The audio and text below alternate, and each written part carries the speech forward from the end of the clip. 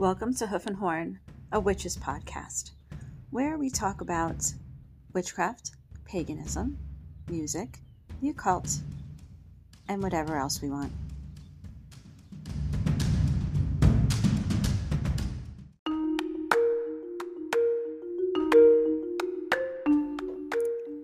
On this episode of Hoof and Horn podcast, Braxis, Samuel, and I discuss Bealtaine, or Bealtaine, or Bealtaine, as well as Walpurgisnacht, whether we are Team Johnny or Team Amber, and we have a bit of a check-in after a hiatus. Music in this episode by Metal Horse, including the single Elf's Head from their upcoming album. This is seriously one of my favorite songs. Remember to like, share, and follow on your podcast app of choice, and drop us a line with any questions or episode requests at hoof.horn.podcast@gmail.com. Those that are interested might also want to check out the new Temple of the Hallowed Gods website, of which our coven, Crow, Torch, and Feral Knight, is a part of. Visit templeofthehallowedgods.com to learn more about us, as well as our other covens, study groups, events, and classes, including the Deity Year in a Day, as well as our Votary Priestess clergy training. And now, here's Metal Horse, and thanks for listening.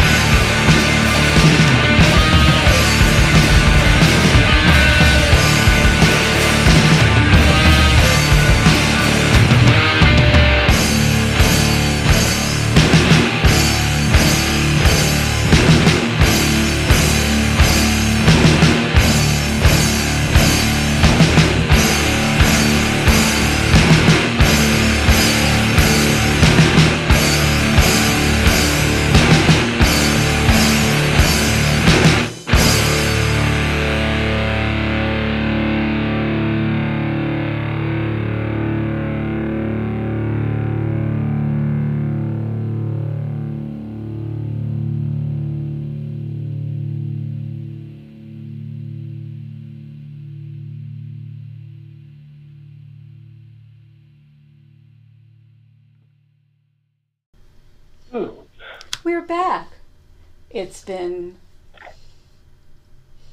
1 Oh year my since God. you looked at me. Is that how that goes? Yes, it's been 1 week since you looked That's at what it me. was, that's what it Dropped was. dead at his eyes. I'm sorry. Yeah. Well, I don't say I'm sorry. No. Yes, I do. Yes, I do. But it's been a while. It has been. It's been a while. How have you been in this time period? Hiatus. That's a good word, hiatus. Yeah, it's been since we recorded. Last thing we recorded was about milk, right? Oh, yeah, okay. Yeah, it was. It was. We did. We skipped the spring equinox, but you know what? Oops. Everybody knows what it is. Yeah. Okay? Whatever. Everybody knows what it is. We had stuff Y'all know to what do. it was. Y'all did it. We're busy. Yeah. But I've been all right. My school started for me. I probably said it last time maybe, but I am in my traditional birth attendant year-long course. It is hardcore, but I got called a queen of finding good studies today. Well, you are a CIA agent. I am the CIA. My lovely friend Darren McGarity, who is now on the other side of the veil. One day when he sent me on a mission at another store, when I came back with information and then I was, able to give him all this information, he just sort of looked at me that day and went, "You're like the CIA."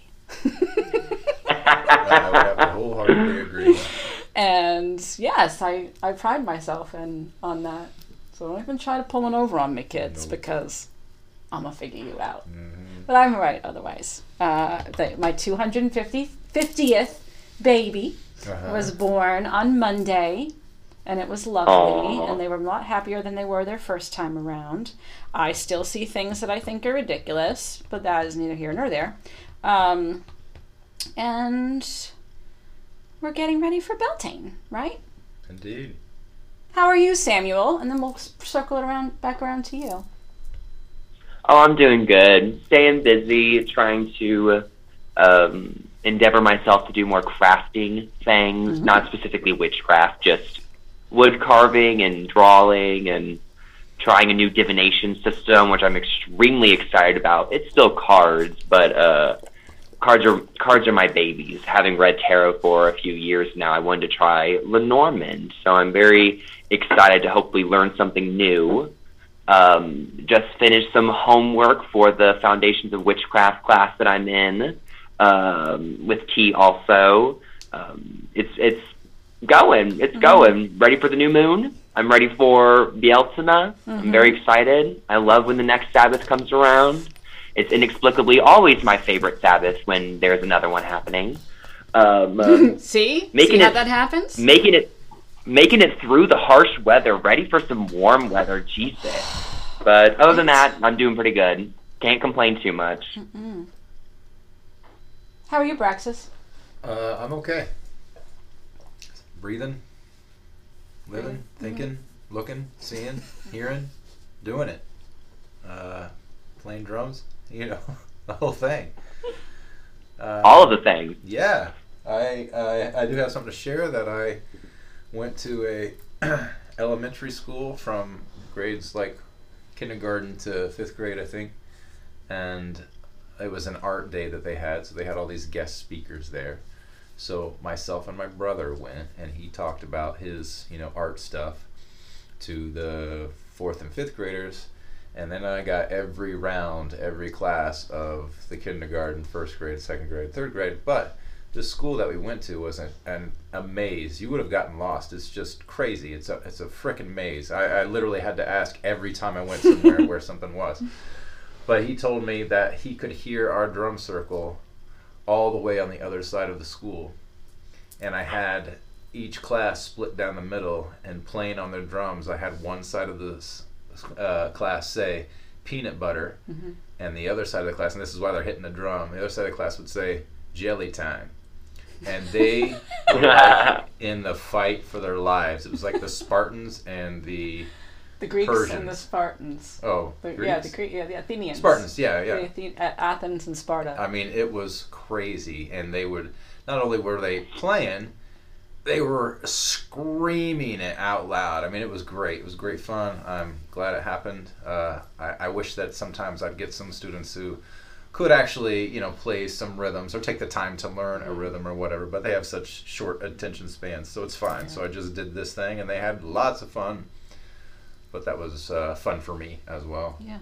Well, we've also been twice back to the nursing home. Indeed. And that's been fun. Yeah, I like that. And there's that one guy, he got in a veteran. He was down. The Korea veteran. Something. And he got a beat. He like did. Keeping the beat. He was. Sometimes I notice some of the older ladies, like, they're holding their tambourine, but they're not doing it. And then the ladies that work there, they're so great, and they're like dancing around, and they're so energetic and and then they'll start to shake it. But I want to know what his name is. I need to ask him his name. Sure.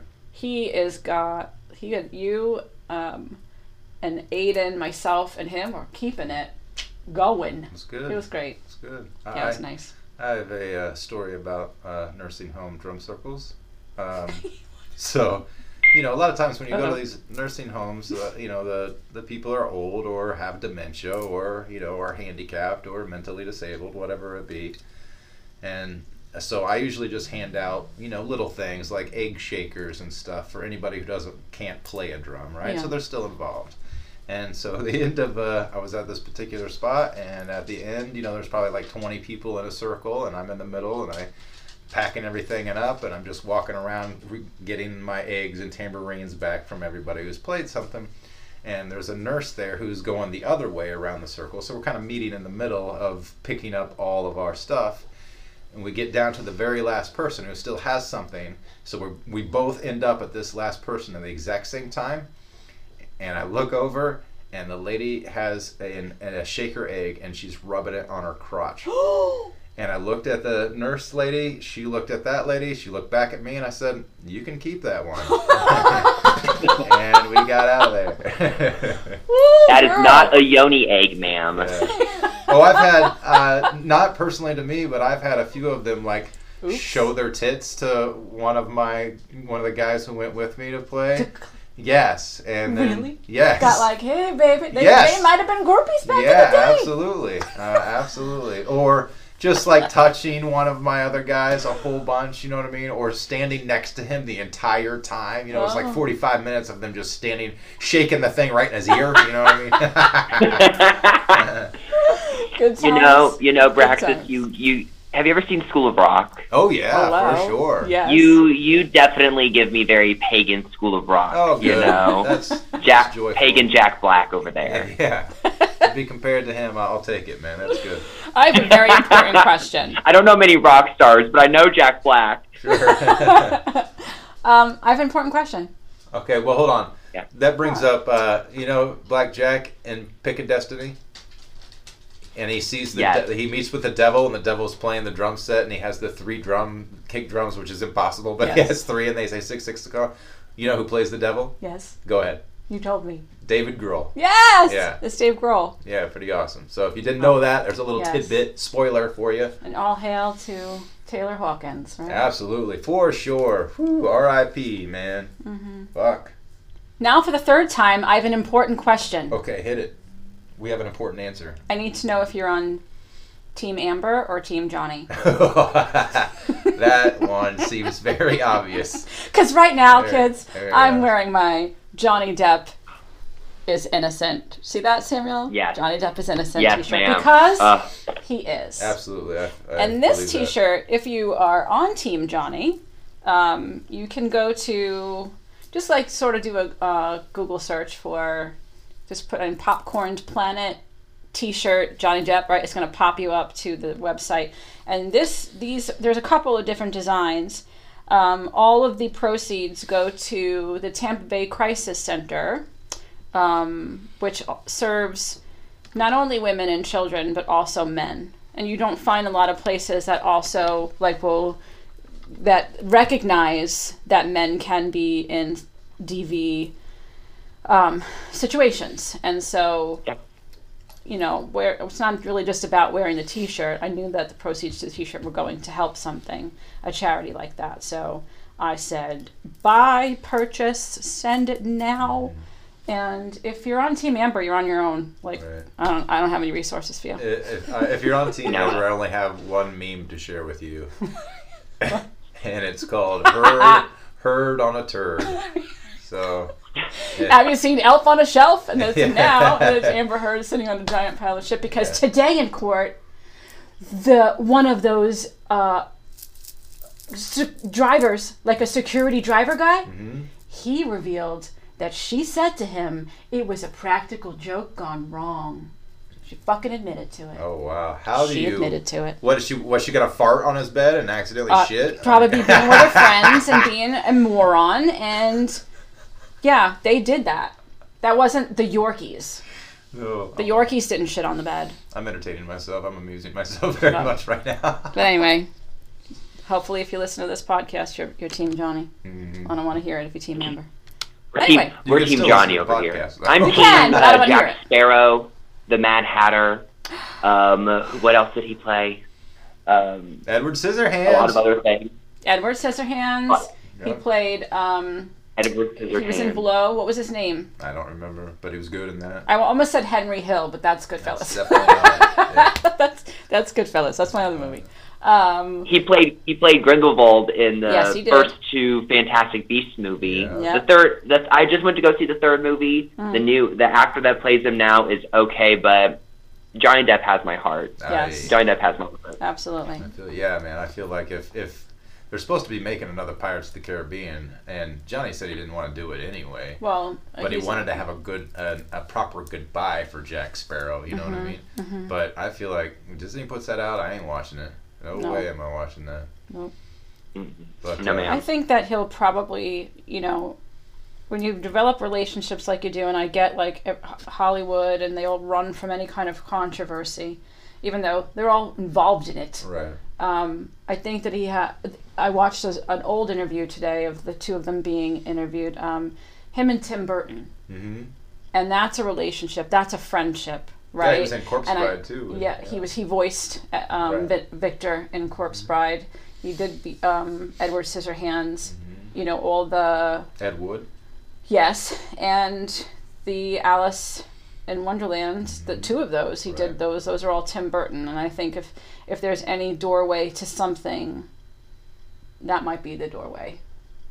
It's not like he has to do anything, right? He doesn't have to do anything. But are we gonna do them all? Because I just thought of Fear and Loathing in Las Vegas. Oh, that yes. is a great movie. I also heard today that he had Hunter Thompson's asses rocketed out for he spent a lot of money to have them shot out a cannon because apparently that's what Hunter Thompson wanted. Awesome. So he spent money to do that for his awesome. friend. Yep. That's great. Right? I don't know. I noticed today too that. We'll wrap it up and we'll talk about Bealtaine eventually. But I think that this is so important to when you're able to speak your truth, and it's been 11 days so far as of us, recording this. And in those first couple of days before... You're talking the length of the court. He took, what? You're talking 11 days of court. Yeah, of court. The trial's been 11 days now. Yeah. When you first saw him at the table, he didn't look good. He just didn't look good. Not like that. A little disheveled. Yeah, he really did. And since he's been on the stand, and the date, that was 3 days, and then all the days after of this he looks so much better. Physically better, his expression's better, his skin looks better, he just looks better. And it can only be that you finally had a platform to tell your truth. And how important that can be to somebody's psyche, their physical health, their emotional health. Can speak your mental health, of being able to speak your truth. So regardless, I think however this turns out, jury-wise, right, whatever comes down, I think he wins. Oh yeah, I mean. Amber Turd hasn't taken the stand yet, but I don't know how she's going to dig herself out of this one. Yeah. I mean. Even her makeup company that she was using outed her. Come on. Total Elwoods her. Yeah. Yeah. Yeah. Wasn't even made. That compact didn't even exist. I saw now it was on Facebook, so I don't know how legitimate it is. But someone posted that the reason that the lawyers ended up knowing that makeup was made after that time period she was talking about was because of a TikTok. Makeup TikTok was that makeup that she was using, blah, blah, whatever. I mean, yeah.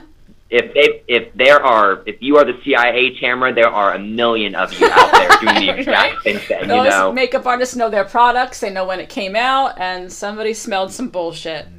She's not as smart as she thinks she is. Nope. Nope. Anyway, so 15 minutes in. Yep. Important topics. Uh-huh. Right? Get it out. Get it off our chests. Yeah. We can breathe easy now. Let's talk about Bealtaine.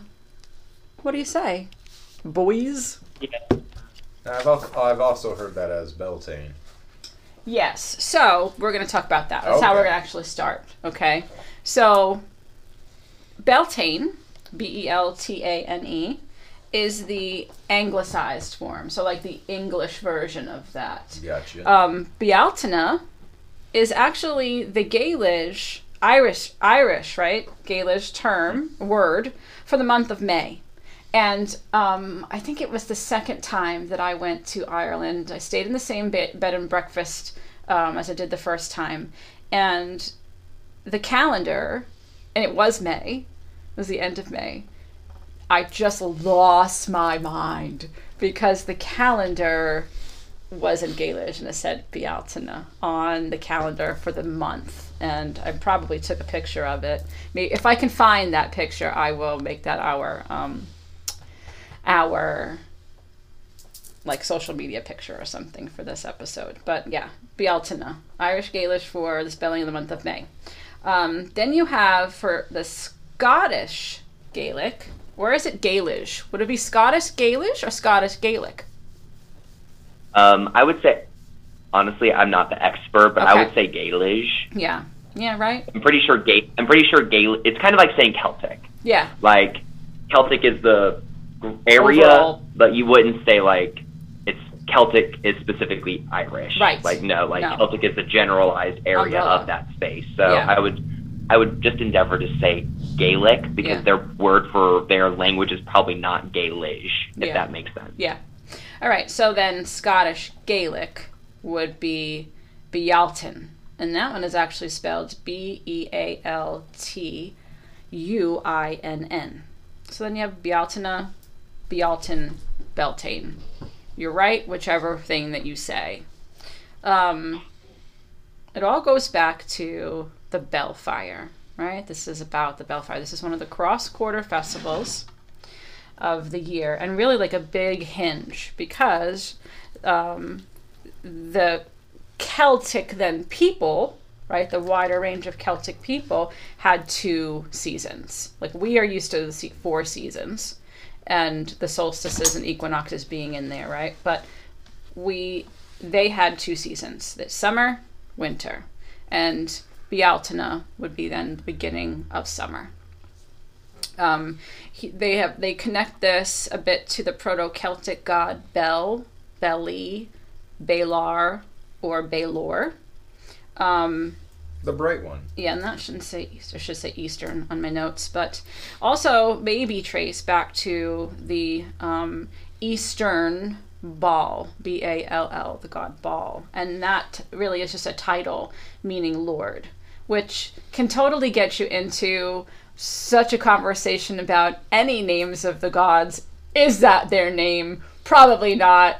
It's a title, right? Even good, you go back to ancient Egyptian mythology of the goddess Isis knowing the true name of Ra, and when she had his true name, then she has his power. So our gods' names are titles. We don't know necessarily what their names are. Yeah. Bel means the bright one. That's Bel, right? The bright one. It's about light and fire.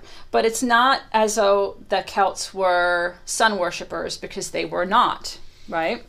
They weren't oriented towards the sun. They're oriented more towards the natural growing cycle and herding.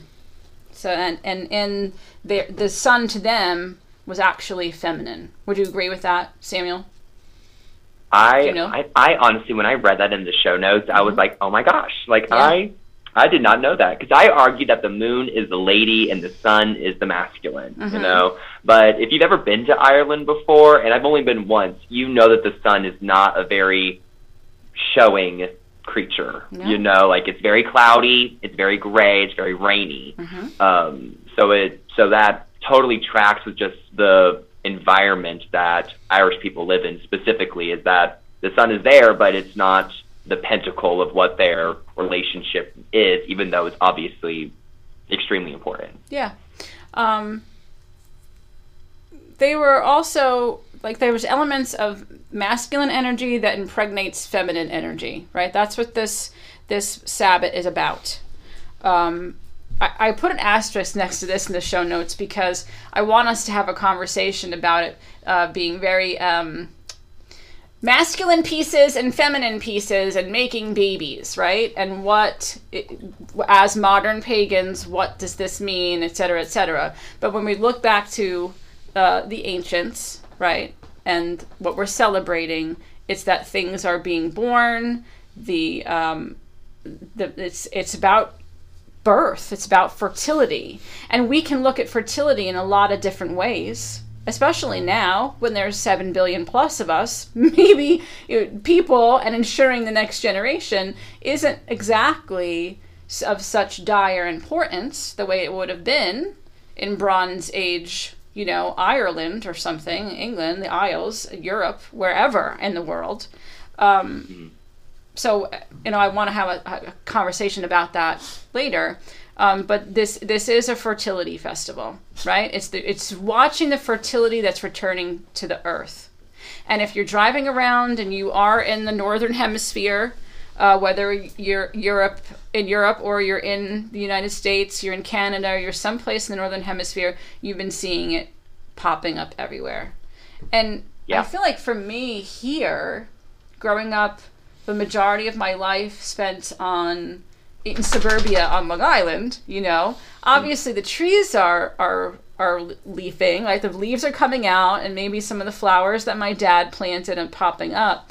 But when I would visit here for like 15 years before I lived here, I was usually here in the middle of summer or in the dead of winter, right? For a holiday vacation time or the holidays. But living here, my first April here, I was like, this is magical, because lilacs didn't grow, or like little violets didn't grow in the lawn at home. Of course, every place there's a dandelion, right? Like, so dandelions, whatever. And they're still so important. But like the little bluebell things and those purpley trees that they have here, like redwood, whatever. Like, there's so much color, and I didn't experience that in April. So April is April and into May, everything really is popping up and returning, and all on its own. Yes, we maybe we're going to get into our gardens. They weren't agricultural necessarily, the ancient Celts, but they were focused on the natural cycle. And here is that natural cycle. Fertility is returning. And something I would mention here too is that comparing what fertility was to our ancestors and comparing fertility to what it is to us currently is vastly different. Yes, of course, like having babies is important, but I can go get my tomatoes, my corn, my vegetables and meat from the grocery store, so I don't have to worry about ever being without, Fertility to our ancestors was vastly different, because if they did not have crops, if their crops were not fertile, everyone's dead. I mean, we can even look back to, even though it's a pretty cliche thing to say, the Irish potato famine.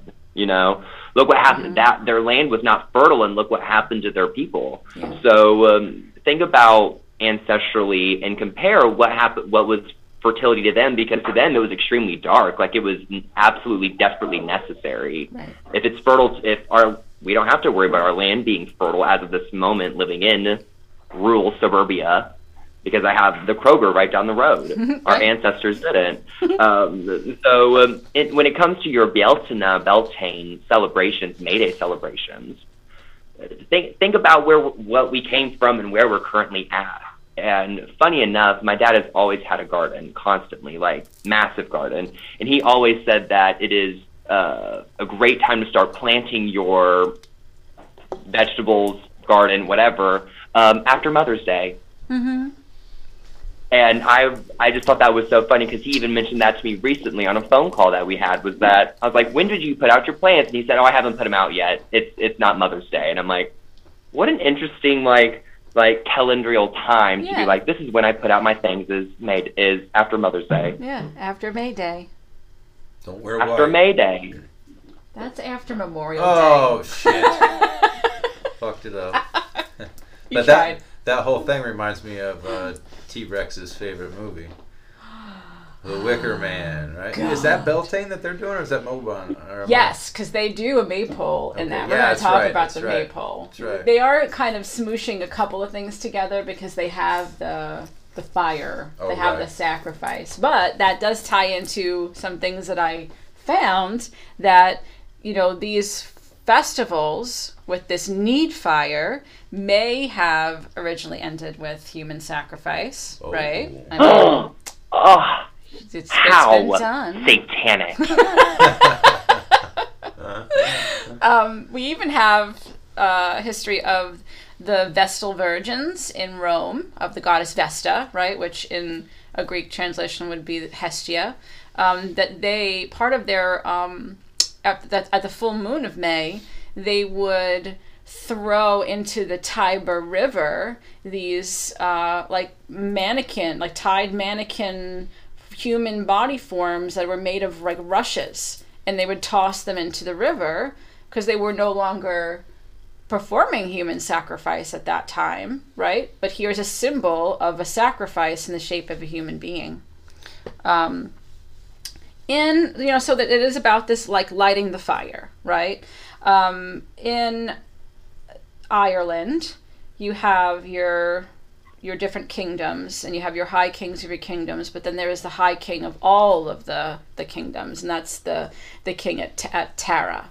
That's where like the main king is living. And the tradition was that all fires would be put out, and then the fire would be relit at Tara, and you couldn't light your fire until the fire at the hill of Tara was lit.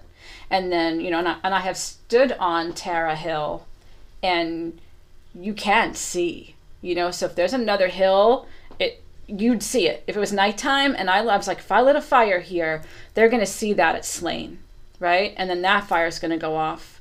And then someone else is going to see that fire on that hill, and they're going to light that fire. It reminds me of another movie. What? Lord of the Rings. Yes! Yeah. The signal fires that they would do. So you couldn't light your fire till the king lit it, right? Yeah. I don't know if this, we've always heard this, and I think as pagans with the whole, St. Patrick and the chasing the snakes out of Ireland crap that you hear. And it's crap, kids. It's crap. There's never been snakes in Ireland.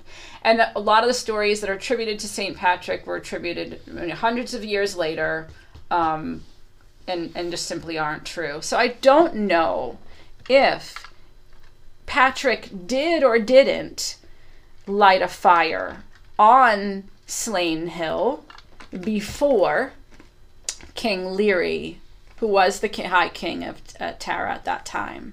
It is said that in 433 AD, that Patrick lit the fire on that May Day, like April 30th night, like the night of Bealtaine, because our Sabbaths, right, they start at that sundown to sundown, that he lit it before King Leary lit the Bealtaine fire. I don't know. Somebody out there knows whether that's crap or not, can let me know, because I would love to know if it's crap, because I don't want it to perpetuate it anymore if it's not true, but maybe it is. As a signifier of saying, like, I know the importance of this, and I'm going to light this fire before you do. Mm-hmm. But honestly, like, St. Patrick first off, canonized himself in the beginning. Yes, like he operated of his own very folk Catholicism kind of dealio. He was not sent by the Catholic Church to convert the pagans. Like, he was just, hey, like, passionate. I hear Jesus, and I'm going to go talk about him. So the people say, like, pagans are the snake. No. But I also think that comes from a long history of pagans and witches specifically being demonized. So I get there being a lot of tough issues there, tough feelings. But I highly suggest our listeners to look into the Hill of Tara. It has a fascinating history there. A lot of Irish mythology actually takes place around the Hill of Tara. Queen Maeve is present at the Hill of Tara. I believe, now I may be wrong about this, she actually, Queen Maeve with her brooch, like it said that her brooch was the shape of the Hill of Tara. Ooh. And that's what determined the outline of the area was her brooch. I may be wrong on that, but I'm vaguely remembering that being the story of how the hill got its shape, or that general vicinity got its shape. So look into it. The Hill of Tara in Irish mythology. Yeah, it's beautiful. I really, really liked it there. So I have some information from a book called 8 Sabbats for Witches, and you can find 8 Sabbats for Witches separately, or you can find it as like a compilation in a witch's Bible. Now, this is authored by Janet and Stuart Farah, and it is old. And it's the complete witch's handbook. Yes, it is. It is very. It's it's from the 70s, guys. Let's get real about it. And being in a downline from Janet Farah herself, right through ordination, I know for a fact that Janet does not practice this way anymore. But I still go through this book for the history that Stuart Farah put in here. Before Stuart was a practicing witch, he was a journalist. And there's actually a book written by a friend of mine, Liz, and it's called Rider on a Broomstick. And I really feel that people should know about Stuart Farah, because if there was a father of witchcraft, in my eyes, it would be him. He took a lot from Gardner, and the bones of things that was Gardner's work, the bones of things that Alexander's did. They were Alexandrian initiated, and also through Dorian Valiente, but put a lot of meat on those original Wiccan books of shadows. And the history that he wrote about, especially with them living in Ireland, they were a lot connected to the culture. And so I can still read through it and pick up things from it here and there, even if we don't practice in the way that the rituals in here are written anymore. So here's a section on their chapter on Bealtaine. Incidentally, much of the symbolism of Tara as the spiritual focus of ancient Ireland is immediately recognizable to anyone who has worked in a magic circle. Tara is in Meath, which means center, and was the seat of the High Kings. Its ground plan is still visible as great twin circular earthworks. Tara's ritual banqueting hall had a central hall for the High King himself, surrounded by 4 inward-facing halls, which were allotted to the 4 provincial kingdoms, to the north for Ulster, to the east for Leinster, to the south for Munster, and to the west for Connaught. That is why the 4 provinces are traditionally known as fifths, because the vital center which completes them, as spirit completes and integrates earth, air, fire, and water. Even the elemental ritual tools are represented in the 4 treasures of the Tua de Danann, the stone of Fall, which is the stone of destiny, which cried aloud when the rightful High King sat on it, the sword and spear of Lu, and the cauldron of the Dagda, which is the father god. All 4 were male symbols, as one might expect in a warrior society, but the archetypical matrilinear foundation still shone through at the inauguration of a lesser king, ruler of a Tua, or a tribe. This was a symbolic marriage with sovereignty, a fertility rite for which the technical term was, and I'm not going to be able to say that right, so I'm just going to read the translation, royal wedding.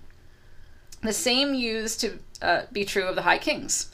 The legendary Queen Maeve, whose name means intoxication, was originally a personification of sovereignty, for you're told that she was the wife of the 9 kings of Ireland, and elsewhere, that only one who was mated with her could be king. Of King Cormac it was said, until Maeve slept with the lad, Cormac was not king of Ireland. It is easy to see, then, why Tara had to be the igniting point for the community's regenerative Belfire. And the same would have been true of the corresponding spiritual foci in other lands. Ireland merely happens to be the country where the details of the tradition have been most clearly preserved. So even if you're not practicing, right, the end of the quotes, even if you're not practicing a Celtic base or Irish, right, working with Irish deities, what Stuart is saying there is that there was probably a central place regardless of that culture. And those ceremonies and those rituals would happen in that central place. It's just for Tara, that fire, the need fire, the Belfire would have been lit at Tara. Interesting. You're funny. You kill me. Okay, so some other traditions on the eve of, right? So you would have Greenwood marriages. What's a Greenwood marriage, Braxis? You know what it is. A Greenwood marriage? A Greenwood marriage. Oh. Like Mary Jane marriage? Like a Greenwood marriage. Okay, you don't know. I don't? Okay, I would figure you're going to kick yourself because I know you know. Oh, okay. A Greenwood marriage means that you're just going to run off into the Greenwood and do the things that married people do. Ooh. Right, so, I mean, fun. Really, back then, like, fertility and... Let's get to fucking. Yes, your animal, right? So for people, if someone conceives at May Day, when is she having her baby? When's 9 months from now? 9 months from then. Oh, that's what I was going to say. 9 months from then. Samuel's figuring it out. Around Imbolc? Yes. You're having your baby around Imbolc. And what a good time for those mothers to do that, right? There's nothing really that needs to be done. You're making it right towards the end of winter. The milk is coming in. There's that fresh food. The animals are starting to birth. The ewes, the goats are starting to birth. But then women birth. And you've got a good while to sit around and nurse your baby and be taken care of before you have to get your ass to work. In your own, like, whether you're herding or whether then you're like, you gotta do your farming. You've had that time to recover, to nurse your baby and focus on keeping that baby alive. And then here comes, like, your responsibility. So it's a really good time. And I will say, and it was at the one Bealtaine you were not at, Praxis, of course. because you had a gig and you came to a different Bealtaine at the prison. Oh, but, right. and I will rub that into you forever and ever.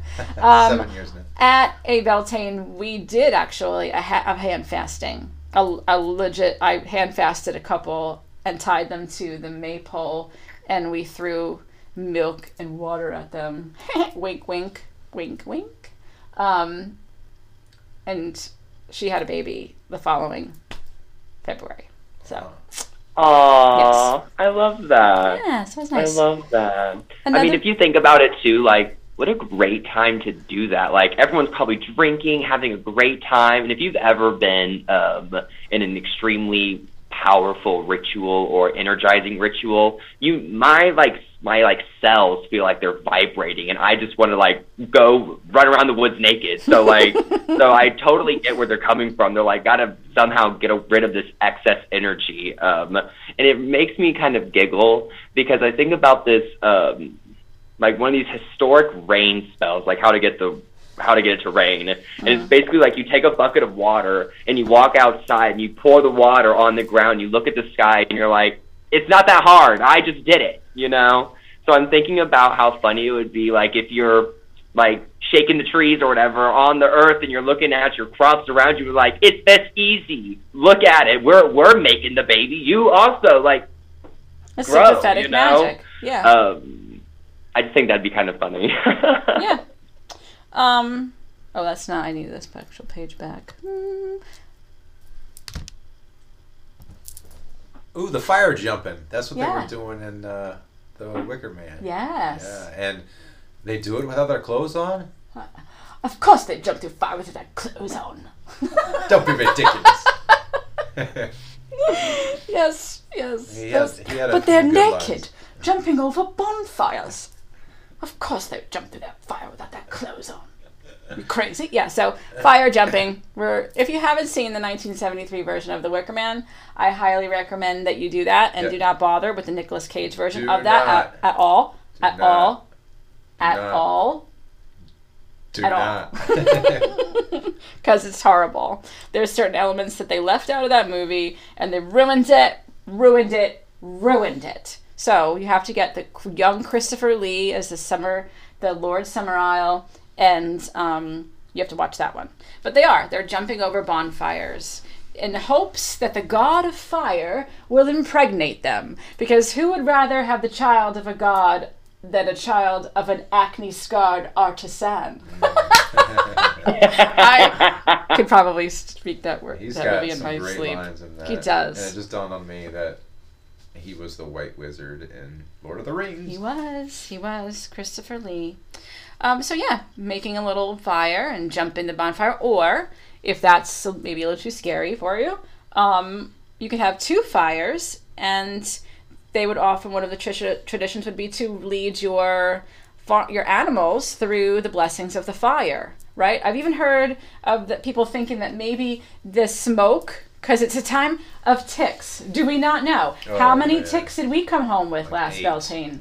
It was bad, right? It was bad. It's tick time. Be careful. Wear your tick repellents. But they thought like the smoke and kind of trying to clear insects from animals so they weren't getting like diseases. I don't know if that's what they were doing, but maybe there was a practical reason along with the spiritual reason. The Irish people specifically were extremely, I don't like the word fearful, but fearful might be a good word. That's what's coming to me right now, of their cattle being killed, taken advantage of, especially because on Bealtaine, on May Day, it said that all the fairy forts in Ireland are opened. So the good neighbors are able to walk around just as easily as we are out in the open. And they're not, in Irish tradition, they're not necessarily the kindest of individual beings.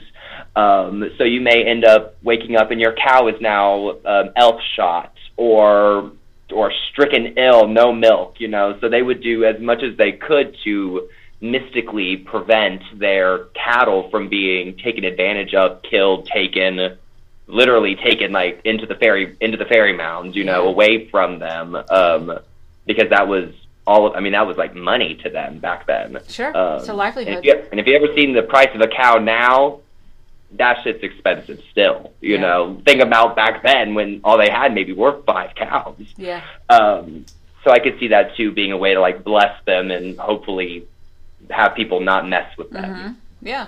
And if not the good neighbors, your literal human neighbors, because cattle raiding was a real thing.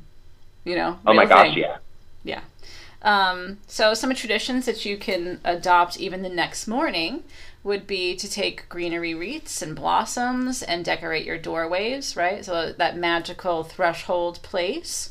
There's a tradition of skimming wells. So it's running to not that we have wells anymore, right? But this is what they would do is run to the neighbor, like somebody who's very fortunate, and skimming the top of their well to take their luck. So you'd want to protect your own well, but maybe skimming wells from other people. And then washing your face with morning dew. Like go outside in the morning, putting it on your face for beauty and love and getting a date, When I read that, my mind just instantly said Mountain Dew. Mountain Dew, yes, get Mountain Dew. Right. Where'd they get that? And don't come to me if you have acne or a breakout in a couple of days from then, because I said morning dew. You did. I heard you. I have another little spot, just a shorter spot to read, again from the 8 Sabbats for Witches, which I thought was really cool. Well, I can read this too, I guess, beyond dancing over the crops, but I'll add the skimming wells to explain it more. Another May morning custom in Ireland was skimming the wells. You went to the well of a prosperous neighbor, presumably before he was up and about, and skimmed the surface of the water to acquire his luck for yourself. In another variant of this custom, you skimmed your own well to ensure a good butter yield for the year, and also, one may guess, to forestall any neighbor who was after your luck, that you already got your own luck from your well. Folk memory survives in curious ways. A Dublin friend, a good Catholic in his 50s, tells us that when he was a boy in North County Longford, his father and mother used to take the children out at midnight on May Eve, and the whole family would dance naked in the young crops. Ooh. The explanation the children were given was that this would protect them against catching colds for the next 12 months. But it would be interesting to know whether the parents themselves believed this to be true reason, or were they really concerned with the fertility of the crops and were giving the children a respectable explanation in case they talked, particularly in the priest's hearing. Our friend also tells us that the crops were always sown by the 25th of March to ensure a good harvest, and the 25th of March used to be regarded as the spring equinox, comparing the 25th of December for Christmas instead of the astronomically exact solstice. So you're thinking in the 1970s, there was a guy in his 50s who remembered running around with his brothers and sisters and parents naked in the crops to not catch a cold, so their parents said, but maybe they were ensuring the fertility of their crops. Family bonding. We don't do game night. We dance naked on our field. That's what we do. Something else Irish people did was it was said that if you picked herbs on May's Eve, that they would be more so imbued with healing, protective attributes, specifically yarrow. So I had come up with this idea because I obviously don't have like live yarrow around me, but I do have dried yarrow. So if you can leave it outside May's Eve, that day before May, and just leave it out there, and you're going to pick it in the morning, and you can say like a charm over it, and it's in Irish it's traditionally called the herb of 7 needs. Ooh. You can take that into your house as like a symbolic way of picking the herb, because I don't have live yarrow, but I have dried yarrow, so I'm going to adapt it to whatever I have available. Yeah. And, I grow yarrow, and I have for a couple of years, and it's not, like, it is not ready. So I harvest mine at the summer solstice. And so one of the things that you see here, the difference, so this is like the Irish tradition, picking the yarrow, you can tell that the climate was a little different, and it also is a little bit different. While they are a little bit more north, it's different there. It probably is growing faster than it has been here. So it's okay if, do that with your dried yarrow, and know that you can also do that because, again, it's about the natural cycle of vegetation here or wherever you are, and you're just adapting it to fit your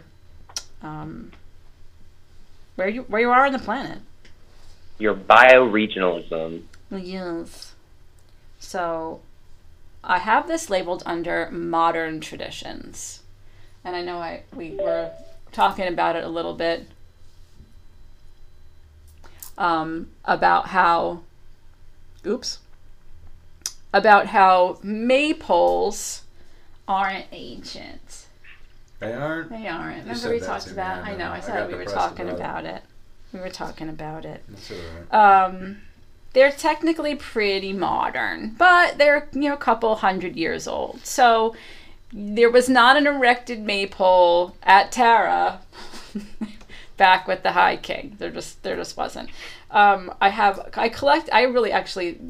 did a little deep dive, and I found some really fun stuff. Now, this could connect to tree worship, right? It could, because it's a long, tall tree trunk pole, right?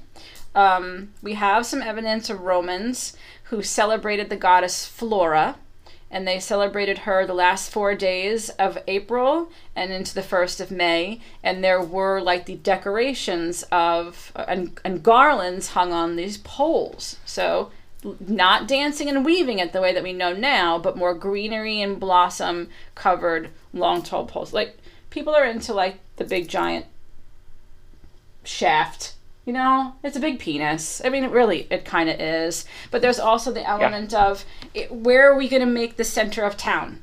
right? Where's the center of town? How are we going to know where the center? Where do we know where to gather? Oh, we erected a big tall thing, right? We had a race in the 1920s in Manhattan, right? Who was going to have the bigger building? Which guy's big skinny thing was going to be taller and bigger? Right? So there is the element. Erected building. Erected and shoved into a hole in the ground. In the grounds, right? So there's elements of that. It could originate in Germany because they did strip a tree trunk and there was dancing around that tree. No ribbons, but they did utilize that for a meeting space and dancing. So here's a poem, or here's a little bit that I found about maypoles. May festivals enjoyed a revival in England from at least the middle of the 13th century, when Bishop Grosseteste of Lincoln complained to his archdeacons about priests joining in May games. The festivities must have been reasonably well established by the 14th century, as in The Knight's Tale by Chaucer, for example, the heroine Emily picks flowers on May Day morning to make a garland for her hair. There is a mention of the maypole at Cornhill in a poem entitled Chaunce of the Dice, which has been attributed to Chaucer but is more likely the work of John Lydgate. And that poem is said to be back in the 15th century. So we at least know that there's some talk about this maypole going back to the 1400s. What were you going to say, son? That I keep having these movie flashbacks, but isn't that what happened in Midsummer? Wasn't that Bealtaine? Weren't they dancing around? Yeah, they were celebrating the summer solstice. Oh, because Midsummer, but they had very flowery, right? Yeah. So maybe if you're thinking there, and that's more like Scandinavia. Were they in Sweden? I think right? so. So a little bit more north, and maybe their climate is now. Now we got all the blooms at Midsummer. Gotcha. Okay, where did I get this next piece from? I don't remember, but whatever. The 16th century May festivities were not confined to the first day of May, or even the month of May. They may occur in June or even July as well. A constant custom of the festivities was to elect a lord and lady of the May, who presided over sports. On the 30th of May, 1557, there was a goodly May game in French Church Street, with drums and guns and pikes, and with the 9 worthies who rode, and each of them made his speech. There was also a Morris dance, and an elephant, and a castle, and the lord and lady of the May appearing to make up the show. And this was from a book in England that I looked up. The lord of the May, and no doubt his lady, was decorated with scarves, ribbons, and other fineries. May festivities were recorded by John Stowe, and this is what he says. In the month of May, the citizens of London, of all estates, generally every parish, and in some instances 2 or 3 parishes joining together, had their several Mayings, and did fetch their maypoles with divers warlike shows, with good archers, Morris dancers, and other devices for pastime all day long, and towards evening they had stage plays and bonfires in the streets. These great Mayings and May games were made by the governors and masters of the city, together with the triumphant setting up of the great shaft or principal maypole in Cornhill before the parish church of St. Andrew. As the pole was higher than the steeple itself, the church was called St. Andrew Undershaft. It was higher than the church steeple. Can you imagine? Now, I want to say, if you want to see the best maypole I've ever seen, I want you to go and look up Breed's Closet Bealtaine at Pelaya Vineyards. I'm sure it's going to be on YouTube someplace. That is my girl Bernadette. And that Bealtaine has been going on for a while. And it is the biggest, craziest maypole that I've ever attended. And there's probably got to be like 150 people that try to dance that maypole. And I hope that the 3 of us next May will be able to go to upstate New York and do that, because it's an event. What's it called again? Breed's Closet Bealtaine. And if you're in and around New York tri-state area, you should probably go get yourself a ticket to the Breed's Closet Bealtaine. It's all relative. Okay, so that's what we're doing next May Day. Yeah, it's kind of our sister group over in Connecticut. It's their retreat time, and ages ago found like a real cheap motel to go to and stay the night over. And there's vendors and stuff, but it takes other poles to put up the maypole. It's really tall. So here's another bit that I found. A famous contemporary description of May customs was recorded by Philip Stubbs. All the young men and maids, old men and wives, ran gadding overnight to the woods, groves, hills, and mountains, where they spend all night in pleasant pastimes. Wonder what those pleasant pastimes were. And in the morning they return, bringing with them birch and branches of trees to deck their assemblies withal. The chiefest jewel they bring from thence is their maypole, which they bring home with great veneration, and thus. They have 20 or 40 yoke of oxen, every ox having a sweet nosegay of flowers placed on the tip of his horns. Nosegays are little tiny bouquets, P.S. Every ox having a sweet nosegay of flowers placed on the tip of his horns, and these oxen draw home this maypole. And then he writes, this stinking idol, rather. So now we know his opinion, right? Which is covered all over with flowers and herbs, bound round about with strings, from the top to the bottom, and sometimes painted with variable colors, with 200 or 300 men, women, and children following it with great devotion.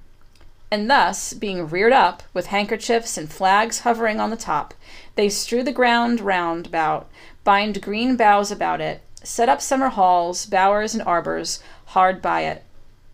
And then they dance about it. It's this is old, so it's hard. They're dancing around it. I have heard it credibly reported by men of great gravity and reputation that 40, 80, or 100 maids, going to the woods overnight, there have scarcely the third part of them return undefiled. Oh my! Bam, bam, bam. So they getting it on in the nighttime, right? Your Greenwood marriage, coming back with the actual maypole and everybody. Maybe we've got some babies a growing. Yeah. Here's a little bit more. In the diary of Henry Machen, it is recorded that on the 26th of May, 1555, there was another goodly May game at St. Martin's in the Field, with giant and hobby horses, Morris dancers, and other minstrels. And on the 3rd day of June following, a goodly May game at Westminster, with giants and devils, and 3 Morris dancers, and many disguised. And the Lord and Lady of the May rode gorgeously, with diver minstrels playing. I also found royal games, and if it's the Tudors, it's going to be ridiculous. There was a royal May game for Henry VIII in 1516, when 200 men from the King's Guard, dressed in green and under the leadership of a Robin Hood, led the king and queen to an arbor erected in the wood beneath Shooter's Hill, where they feasted with wine and venison. On their return home, the royal party were met by a chariot drawn by 5 horses, in which sat the Lady May accompanied with Lady Flora, who saluted the king with diver songs. A manuscript, apparently written by the reign of Henry V, VI, VII, concerning a number of men claiming to be servants of the Lady May, records their promise to be in the royal park at Greenwich day after day, from 2 o'clock in the afternoon until 5, in order to perform the various sports and exercises specified in the agreement.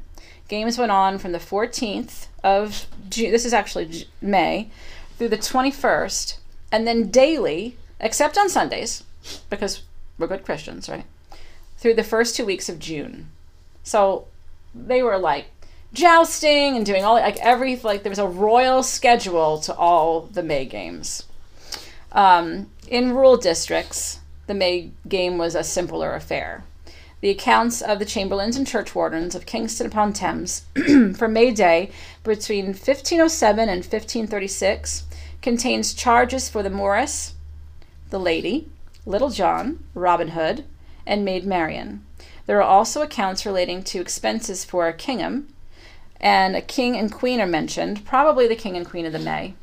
In later accounts, the costs of the Kingham and Robin Hood are entered together. In the latter half of the 16th century, there was a decline in the May festivals and games. This was largely a result of disapproval, which was led initially by radical Protestants, but was also reinforced by the fears of social disorder that had come to be associated with parish gatherings. People getting crazy. And your Protestant people don't particularly like it when people get crazy. Cry, cry. Don't party too hard. Jesus doesn't like it. Even though he turned water into wine. First miracle. Hello. Racks in the back. Cray, cray. One of the most famous of all the May Day events still celebrated in the United Kingdom is the Knutsford Royal May Day, celebrated on the first Sunday in May in the small market town of Knutsford in Cheshire. It originated with the Vicar of Knutsford, the Reverend Robert Close, in 1864, and was deemed royal by the Prince and Princess of Wales when they attended the event in 1887. The event is described in The Origins of Popular Superstitions and Customs, which was written in 1890. Early in the morning, the streets are sanded with brown and white sand in preparation for the procession. All the old characters are present, and many new ones are imported from time to time, whilst children in scores eagerly participate. The procession starts from the town hall and is nearly a mile long. At the end is the uncrowned queen. She is chosen by ballot by ladies and gentlemen who are responsible for setting up the demonstration, and the crown becomes her own property. Circuiting the town, the procession goes to the heath, where the actual crowning takes place, at the hill, right? The heath? Isn't that a hill? Followed by games, Morris dances, and the usual festivities, all of which are performed before the throne, a quite imposing structure itself. And that all came from this really interesting website that I found called RobinHoodLegend.com, and how the legends of Robin Hood play out and how the May festivals play into that. It kind of reminds me of like state fairs, and there's always like a beauty queen of it, right? There's a crowning of the queen in your state fair. I think we're still just kind of doing things that we've done for a really long time, even if only a couple of years. The heath is called the Hampstead Heath, and it is a large ancient London, it's literally called a heath, covering 790 acres. It's a grassy public space. It's basically a large park. Okay, gotcha. Okay. I found this really cool. You know that show, Who Do You Think You Are? Oreo Have you ever Big seen Stuff? that? What? Oreo Big Stuff? No, Who Do You Think You Are? Oreo Big Stuff. It's about, like, they take celebrities and they do their genealogical and they tell them, like, this is where you come from and here's, like, cool people in your line. They have a website. And they actually had some information about maypoles on this website. And I just took a little bits of it. The maypole also represented the sacred tree and its attendant spirits who would bring a village good luck. But this often led to rival villages trying to remove each other's poles. So they would run around trying to steal each other's maypoles.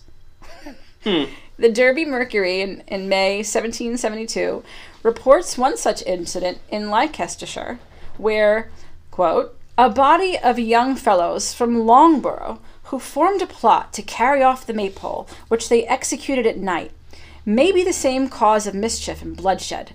For the heroes of Quarrendon vow revenge, and are forming alliances with their neighbours of Barrow and Sheepshead, and give out they will soon march in a body to retake their favourite maypole.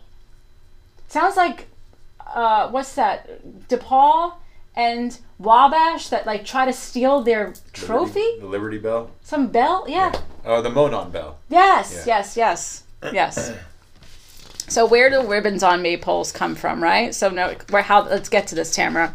I really enjoyed that. Maybe you didn't. First ribbons are seen in England, and it's this painting. It took me a little while to find it, but it's a painting from 1759, and it's called the Ranelagh Rotunda and Garden, and it's the Jubilee Ball celebrating the birthday of the Prince of Wales, 25th May, 1759. And over in the right corner, there's a couple of people, and there's a little bitty maypole, and they're dancing, and there's ribbons on it. So it's the first time we actually see ribbons on the maypole, 1759. So you can say that they're probably doing this early 1700s. The maypole was always the focal point of village dancing, but in its earliest incarnation, the tradition involved no plated ribbons. Instead, the maypole was brightly decorated with spring flowers, and surviving illustrations show adult dancers holding hands in a circle around the pole. The first documented plated ribbon maypole appeared not on a village green, but on a stage in J.T. Haynes' play Richard Plantagenet at the Victoria Theatre, London, in 1836. This new interpretation of the Maypole dance was copied across the country with regional variances, including well dressing, with dressing the well, right? That's what I mean, that you dressed your body well, in Buxton, and decoration of springs and wells with pictures made from natural materials, and a Jack in the Green in Cheshire, where a pyramid or a conical framework was decorated with spring foliage and worn as part of the May Day procession. So it's probably mid-1700s that there's actual ribbons on your maypole. When maypoles were banned, Protestant Reformation put an abrupt end to the drinking and dancing that accompanied May Day in the Middle Ages. Blah, blah, blah. In 1644, maypoles were banned altogether in an act of Parliament under the 17th century protectorship of Oliver Cromwell. That he sucked anyway for a lot of reasons. However, in 1660, the monarchy was restored, and maypoles soon followed, as Merry England was revived under Charles II. Anthony Wood, a 17th century Oxford diarist, recounts an incident in May 1660 where, quote, a maypole was set up on purpose to vex the Presbyterians and Independents. It'd vex your neighbor if you put one up too, so go do that. According to Wood, attempts to saw it down were so futile, it was left to stand as a symbol of Restoration triumph.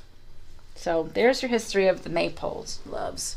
I have danced maypoles that have multiple colored ribbons. You know, the color of the ribbon that you choose can have a symbol, right, to you. I've also had seen maypoles where it's red and white, right, your symbols of fertility. And we know it's white, we know it's red, whatever. So you don't have to get so penis vagina about it. You can do it multiple colors. And, you know, it doesn't have to be so literal, but you can if you want to. That was a lot of me talking. It was. Anybody want to talk? Yeah. You have a beautiful Well, do you voice. want me to talk about Walpurgis Night? Yeah. Yeah. Okay. Yes. So Walpurgis Night happens April 30th to May 1st. Walpurgis Night means Night of Walpurga, or it's also known as Hexennacht, which is Night of the Witches, and it's a German holiday. April 30th through May 1st are where witches are said to dance on Brocken Mountain, the highest mountain in the Harz Range, which has been associated with witches since the 3rd century. The history of it is a little bit conflated, obviously, because what was very pagan wasn't extremely recorded by pagans. It was typically recorded by Christians. So what you would read by Christian people are going to be a little bit more demonic and devilly, less than what is probably just considered to be pagans going to go dance on the mountain to celebrate the holiday. Beginning at sunset, the villagers would do anything they could to make a significant amount of noise until the sun rose. This was thought to deter evil spirits, and also the same as large bonfires. So even in Germany, they were celebrating the holiday or the season, I guess, with large bonfires, but it was a protective mechanism from malicious spirits, which were said to be brought up on Brocken Mountain when the witches would fly there. Jacob Grimm in Goethe Faust, Thomas Mann's The Magic Mountain, in chapter titled Walpurgis Night, the quote says, "The witches' excursion take place on the first night in May. They ride up to Brockensburg on the 1st of May, and in 12 days they must dance the snow away. Then spring begins. Here they appear as elf-like, godlike maids." So here he mentions that witches would dance the snow away. So they would bring the spring, they would bring the fertility to the earth, and we had to dance it. Saint Walpurga, who Walpurgis Night was named after, was born in Devonshire, England in 770 AD, and was a young woman, and she traveled to Germany to do missionary work with her uncle, Saint Boniface. She moved around Germany before staying in Hendenheim, where she became the abbess of the convent there. After her death, her tomb was leaking healing oils, and the church canonized her in that moment, who was then chopped up and distributed across the continent, because for some reason Catholic people had to chop up the saints and give them to people, you know, yes. like they couldn't just stay intact. They had to put them in shiny glass boxes and decorate them and give them to people. Her feast day is May 1st and is a saint of coughs, storms, hydrophobia, and sailors. I love this, not to interrupt you, but her tomb was leaking healing oils. What they were rubbing on themselves. No. Wow. Okay. Who knows, you know, what did it heal? That's what I want to know, you know, like that reminds me of a scene from Dairy Girls. It's on Netflix. Oh, I've seen that. And all these girls are sitting in their, like, church, and, I mean, it's a Catholic church. I can't remember what it's called. And they're looking at this Mary statue, and all these girls are, like, seeing the Mary statue cry tears, and the main character, the main girl, is looking up, and she's like, oh no, and her dog had ran up above where the Mary statue was, and there was a hole in the ceiling, and the dog started to pee. And the pee was, like, dripping on the Mary statue, and all the girls were like, oh my god, she's crying, and it was actually dog pee. Dude, that legit happened, a statue of Mary in some other country, maybe South America, where it was leaking water, and so all these people were coming up and, you know, taking it into glasses and drinking it and licking it, and it ended up being a sewer leak that the pipe was coming up through the statue. Oh my god. Maybe that's where Dairy Girls got a little bit of idea from. Yeah, it kind of made me think of that. It's so funny, but I mean, like, who knows? Like, it could have been. Right. Like, they could have been healing oil. Like, I would like, in Ireland, there's a bunch of healing wells, and I totally would go dunk myself in said healing wells if I needed to, you know? Saint Walpurgis symbols were the spindle, grain, and the dog, and this is where they overlap with pagan symbols. For example, grain was good for harvest, obviously, and the dog is the familiar to a German goddess, so it was not cats, they were dogs. And then Saint Walpurga was assimilated as a Germanic goddess, Frau Hulda, whose symbol is also the spindle. Customs and traditions of Walpurgisnacht is to avoid bad weather and poor crops. Farmers would put honey and bread and butter out into the field. There is no explanation as to why, but this is just what they did.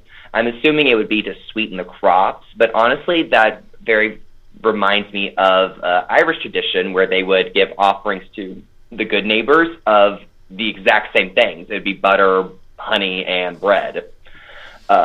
Extra care was also taken to protect the cows. Sacred bells were placed on their necks to protect them from witchcraft. Stable doors were locked and hung about with 3 crosses.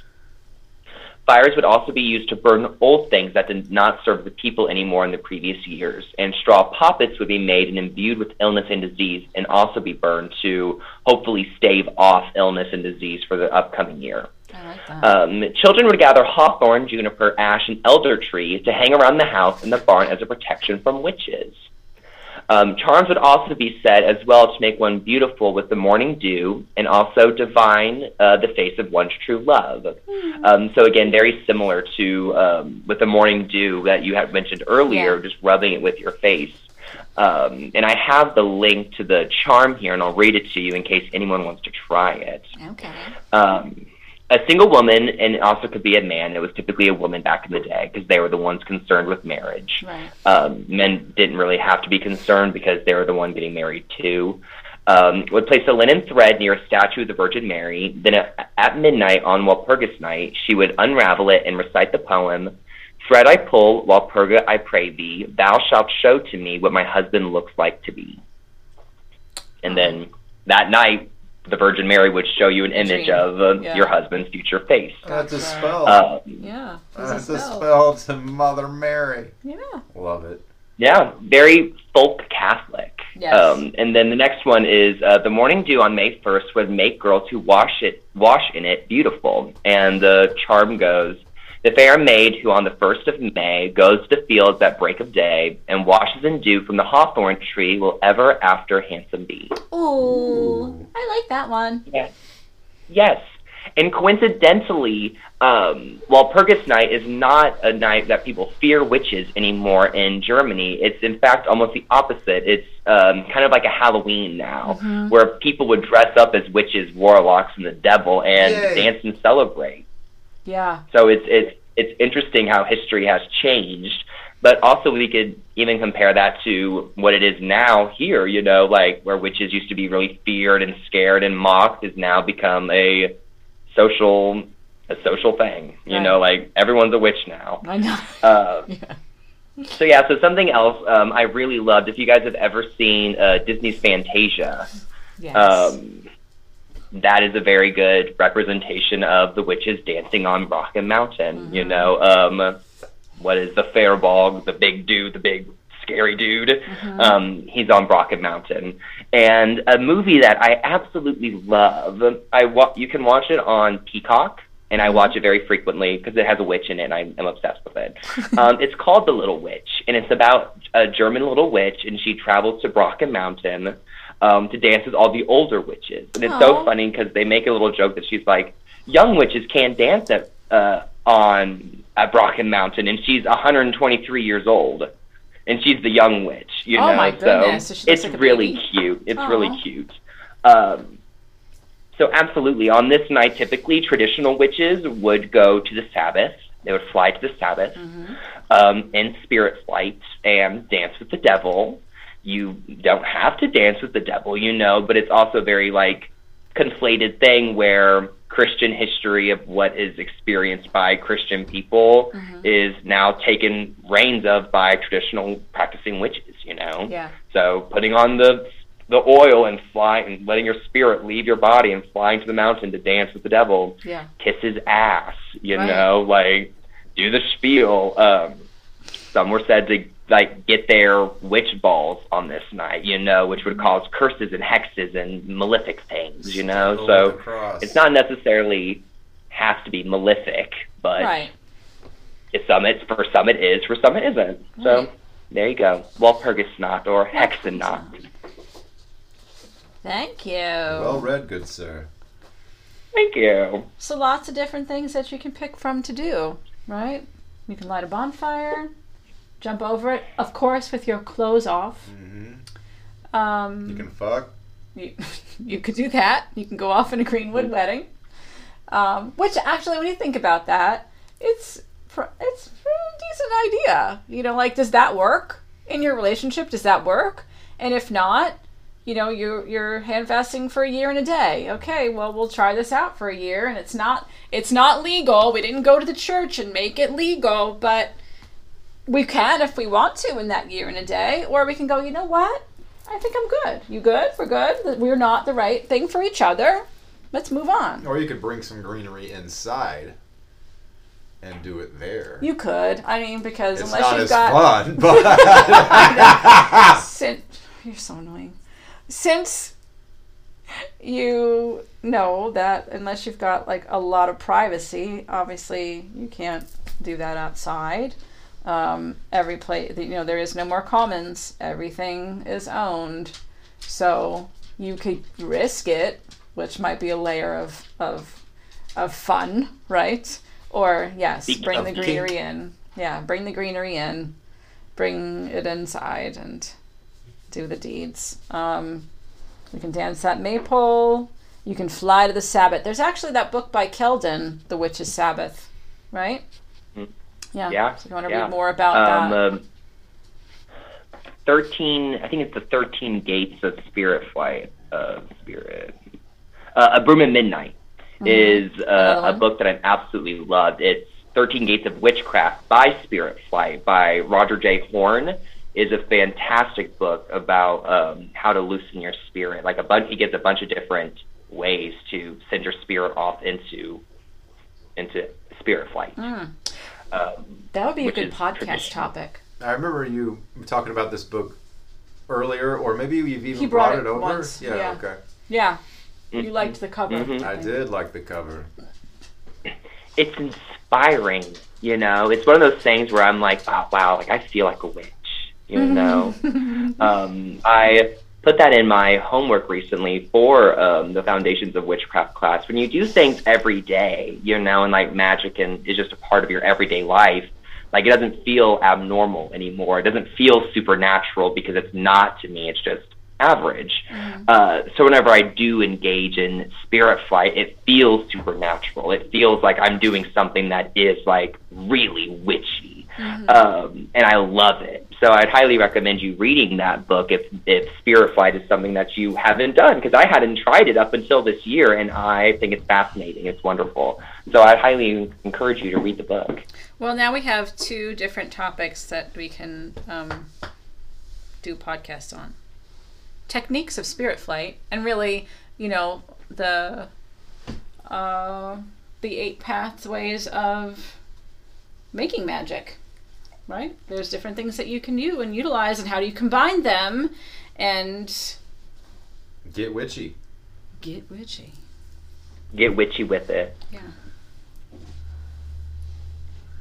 So this was fun. That was fun. Wicked witchcraft. And we will, we may get rained out here in the old Indiana on Saturday for Bealtaine, but we'll get it done. Oh, because absolutely. I said to Samuel today that while I have a living room, it is wonderful to have like a fire and to have a maypole. Indeed. And in the living room isn't that so much fun, but we did when I was in the women's prison, before I got us permission to go outside into their commons area to do some rituals in nice weather. We literally tied, we had a ribbon maypole. Yeah, we did that. We tied it to, the drop ceiling with the track on it, We tied it up there and had a hook or something, and that took forever. I mean, you think if you've got a pretty good-sized tree trunk or, a railing or whatever you're using, the ribbons are going to wrap around the diameter of that pretty quickly. But to wrap it around a string, they were dancing forever. And then the next time I did it, I just thought, okay, we cannot do that again on a ribbon. What are we going to do? We're still not going outside. And even when we did go outside, I can't dig a hole and erect a maypole in the middle of the prison yard. I can't. So what we did was we had a broom. And I was thinking a broomstick. Yes. We just stuck the broom up with the tassel side, a natural broom, right? With the points up, and they danced around that. But then it becomes literally a physical feat to be the person that is the pole, right? Like that you usually need support for somebody to help hold it. And then there's the elements of, oh my God, they're touching and they're having fun. And what are they doing all weaving around this? At least they weren't broom. naked. What? I said at least they weren't naked. No, that would never have gone down. I gave you a peck and a peck kiss in the ritual space, and I got in trouble for that. I did. I got in trouble for it. You weren't even like a prisoner. That was in there. It was like an Italian kiss, even. Yeah, it was like that, and they don't want to get, the COs saw it and they were like, they were kissing. And I was like, actually, it is part of the ritual. It's the blessing. I'm the priestess. He's the priest of the ritual. So they're like, was that part of the ritual? Or were you, like, what are you saying? Or were we just making out? Right. No. It was kind of like an air kiss, technically. So, sorry to be weird. Burst your bubble. I've caught prisoners making out in the corner more than that little ritual. Like, I wasn't tonguing the sage in the ritual space, okay? Samuel! Yeah, so come on. Ultimately what that really means is, regardless of what you've got, you can figure out a way to work around it. When you're not behind prison walls, you've got options. And even when you are behind those prison walls, it really taught me about the stuff that we use for witchcraft, because it was sometimes hard to get things in there. And it taught me, like, what are the bare bones things do I really need to practice this craft? And you don't need a damn thing but yourself.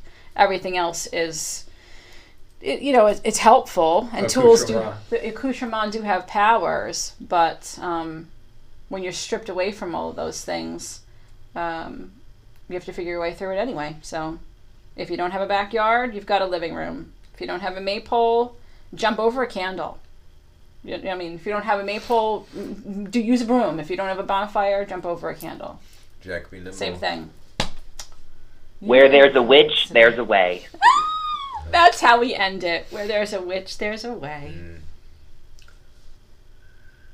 Okay. What?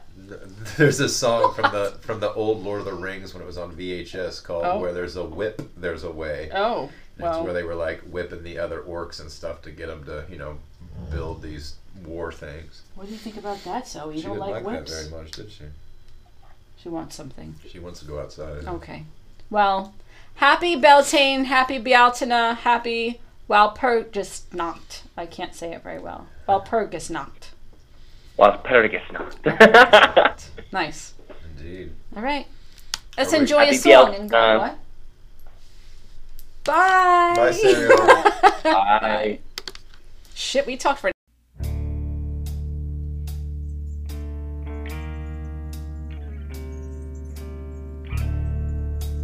This is what will define us. This is what we will deny. Because maybe it were, maybe it were, maybe it were the meteor.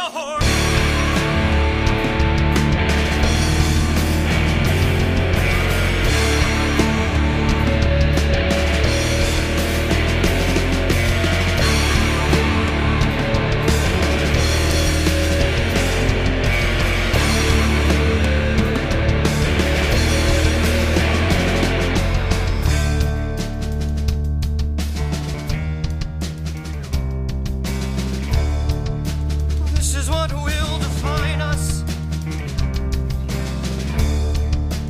This is what we will deny. Because maybe we're, maybe we're, maybe we're Armageddon. We'll watch your trees burn. We'll watch your mountains crumble. We'll watch you suffocate and die. We'll watch your empire fall. We'll watch it fall. We will watch it fall.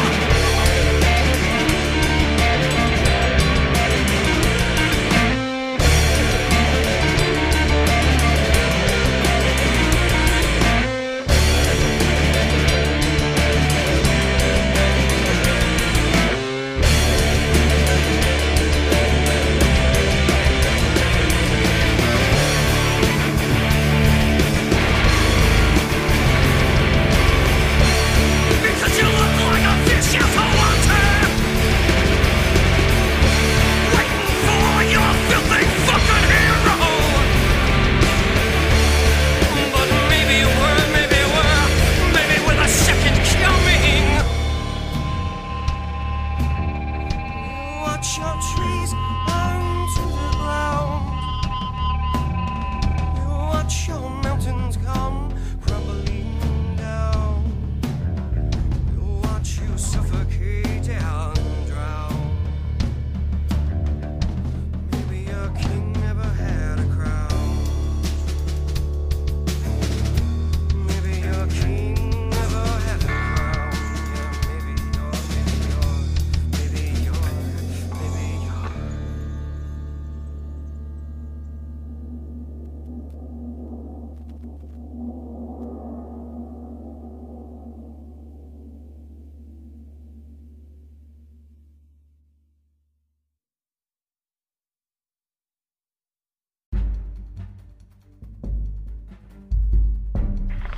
It's about fucking.